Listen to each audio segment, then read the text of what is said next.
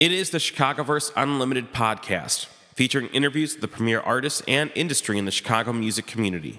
My name is Jaime Black. I host this podcast at dynastypodcast.com. This week, Erik Hall of In Tall Buildings. Here's how that sounds. Jaime Black here in Bridgeport at Jackalope Coffee, and I'm here with Erik Hall from In Tall Buildings. Man, how are you doing? Doing great, Jaime. How are you? I'm well, man. I'm well. We talked just for a second before we turned the mic on here, but you and I have not really sat face-to-face, especially not for an interview, since I looked it up. It was Record Store Day 2011. It was a long time ago. It is a long time ago. It doesn't feel like that long ago, but it's kind of unbelievable. It's practically almost 4 years ago now, yeah. It's crazy. I still remember being in the back room of Saki talking to you. But I would imagine a lot has happened for you since then. What have you been up to the last few years? It's been. How's that? It's okay. It'll totally sound good on here. It's been a real whirlwind couple of years, but I've been doing a lot of recording and also a lot of touring. I've been on tour with the band Wild Bell pretty consistently for the last 3 years, and just running all around with them. And when I'm not doing that, I've been at home trying to finish my new record, which I was finally able to do. So, I've got all these questions about the new record, and I know all about that, or at least I know the basics to ask questions about, but I had no idea about the Wild Bell thing. How did that happen?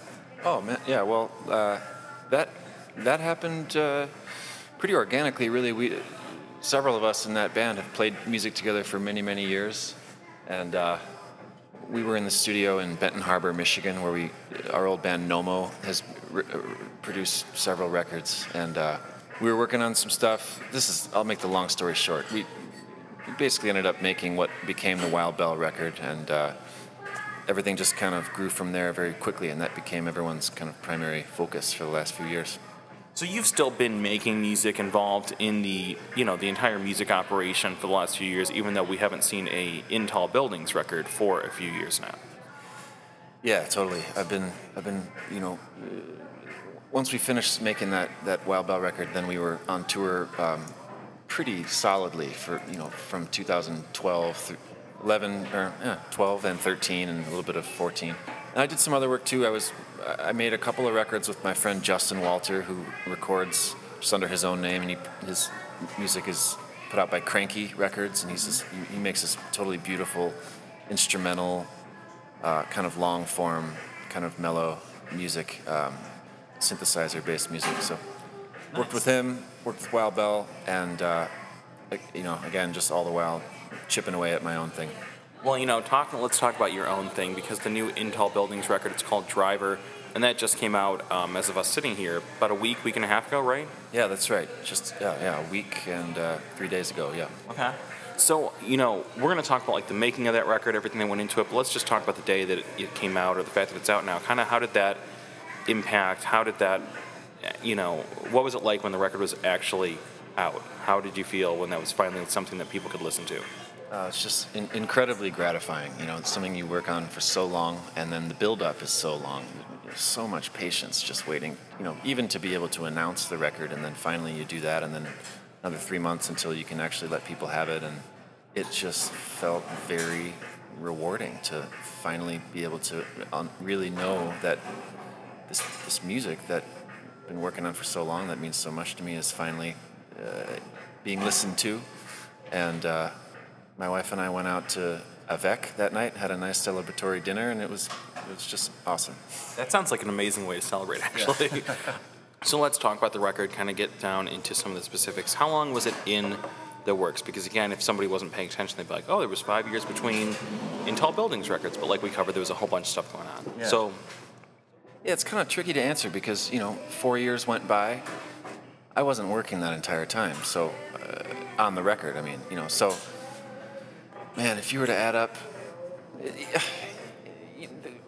I end up talking a lot about the time it took to make the record, but truthfully, if you were to really just tally up the number of days I spent working on the music, it's probably not much more than most bands spend on a record. Right. It takes you a couple of solid months, maybe, or maybe several. I don't know. It depends. There's a lot of different ways things can go, but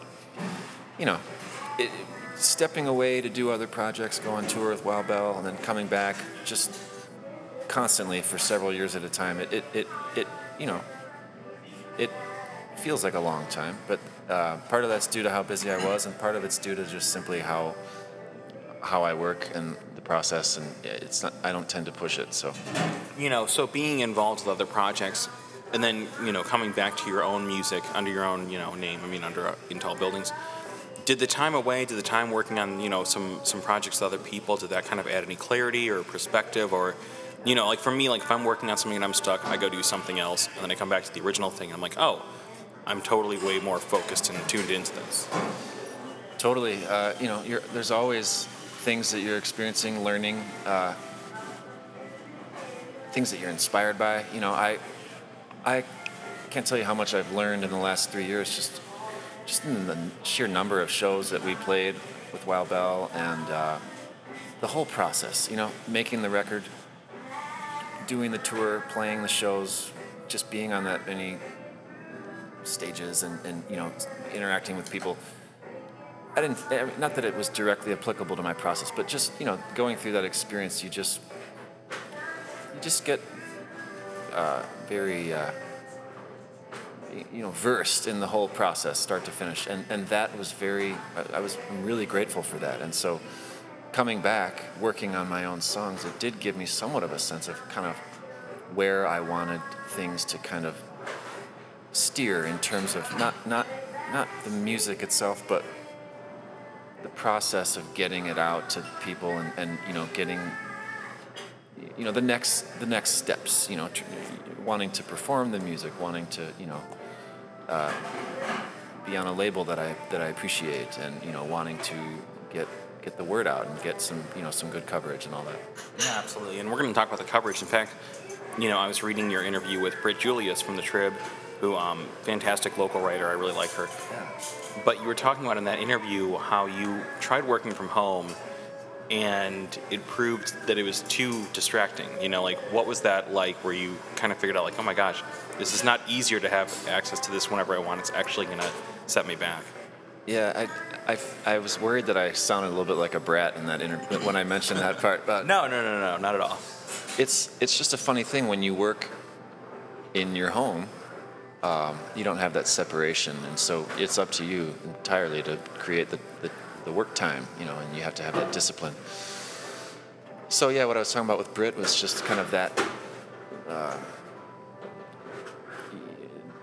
kind of funny dichotomy. I have the fully capable studio in my home. It's where I do most of my work, but really, it's easy to put the work off when it's in your home. And so, there was another kind of mode of work while I was making Driver, where I was able to set up shop in another location and have very kind of finite number of days at a time where I could do the work, and having that limitation really helped me to finish the record.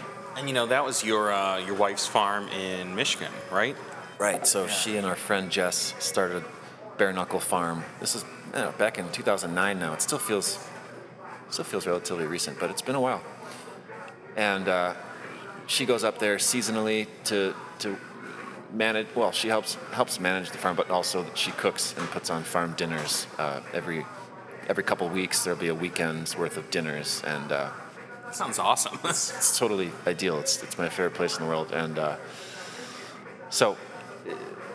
Our friend Jess is the co-owner of the business with her, and his family's cottage is just a quarter mile down the road on this bluff overlooking Lake Michigan. It's totally isolated. It's totally beautiful, and they let me go there and record music. It's great. And that made all the difference in the world, it sounds like. Well, I probably could have done I could have done it anywhere, but just being able to do that, it was just, I took advantage of the opportunity, and I'm really happy that it worked out. Yeah. Now, for this record, you were really operating very much solo, it sounds like. Again, reading some of the press where you're talking about this, like, it was almost entirely just you on this, right? It was entirely just me, yeah. How does that... Is that just the way that it sounds like it's the way you prefer to work. Is that how you work best, just not having anyone else that you have to cater to or work around, or... I've been thinking a lot about that lately since I've been talking a lot about it. I don't really have a set agenda about it. It's just the way that I'm naturally inclined to get the music done. It's like I don't have a notebook's worth of lyrics and a bunch of songs that I've written that I'm ready to like present to a band or bring into a studio. I'm just kind of putting down layers as I come up with them, and so because I'm the one, I'm on this kind of flexible schedule. I just do it when it's happening, and it tends to then I end up being the only person on the record. But I have every desire to incorporate others and have some different voices and have some different instruments that I don't know how to play, and I want to write for strings and horns. I want to do other stuff, so I don't think In Tall Buildings will forever be an entirely solo endeavor. It's just so happens to be that for right now. Yeah, no, absolutely, man. I mean, I still think, though, as somebody who's not a musician, I can't play any instruments at all whatsoever. I think it's incredibly impressive that you listen to this record and it doesn't sound like one guy with one guitar. It's a very fully fleshed out album that if you didn't tell people it's just you, they would have no reason to think that it's just one man's operation. We've talked a little bit about the press you've gotten around this record, but I was looking at your Facebook page and it's really impressive. It's like Wall Street Journal, Spin, the Chicago Tribune. There's a lot of Nerdist, which I was totally surprised by. Not like I was like, wow, I can't believe it. But it's just I don't think music immediately when I think Nerdist. What was it like getting kind of this level of recognition behind this record now? And how has it kind of impacted things? I've just been totally thrilled. It's been a real honor to get such a wide, just to get the word out so widespread. It's just been incredibly gratifying. I have to be honest. It's just I feel very lucky and just privileged to have such support.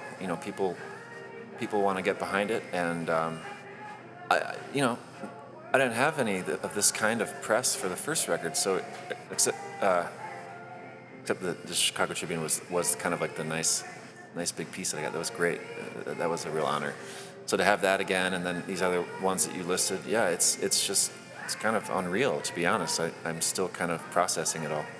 Now you're playing Shuba's this coming Thursday, March 5th, correct? Correct. Yeah. So is that going to be just you up there? Are you going to have a few session players with you, or kind of what can we expect from that show?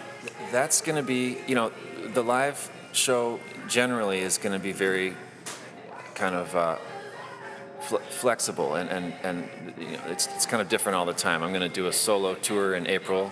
Last night we played a private event that was 3 of us. Shuba's, I'm kind of going all out. I'm wanting it to be kind of, the mentality is let's try and make it like the record. So I'm going to have a 4-person band. I'm going to have my friend Quinn Kirshner playing drums. Matt Eulery is playing bass. Rob Clearfield is going to be playing keyboards.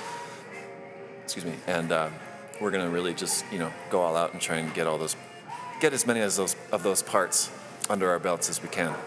I dig it, man. And then what else is on deck for In Tall Buildings through the rest of 2015? I mean, maybe you don't know everything, but what else is kind of coming up? I know that you're doing at least some kind of presence at South by Southwest, right? Oh, yeah. Going to South by Southwest. Going to just do, as far as I know, 1 show down there, just in and out, real kind of, efficient. Just to say, I was at South by this year. Yeah, totally. Just put another notch, another South by for the books. I've got this tour coming up. We're going to, I say we, it's going to be me, opening for Max Jury, which I'm excited about. That'll be 2 weeks worth of shows in April. And then got some stuff in the works for the summertime that is still kind of coming together. And then just more getting out there as much as we can, and as much, makes sense. Yeah.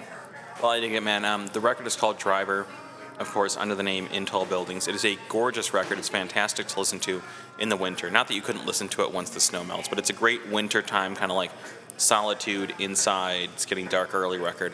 And it really is a fantastic, gorgeous effort, man. So thank you so much for taking some time. It's really great to catch up, and best of luck with everything this year. Thank you so much. It's my pleasure, and yeah, likewise. Yeah. Let's not wait another 4 years to do this. Yeah, exactly. Sounds good. Awesome. Erik Hallman, thank you. This has been the Chicagoverse Unlimited podcast. Thanks to Erik Hall of In Tall Buildings for being on the show this week. You can find more Dynasty podcasts at dynastypodcast.com. For the Dynamic Dynasty, my name is Jaime Black. Dynasty Descend.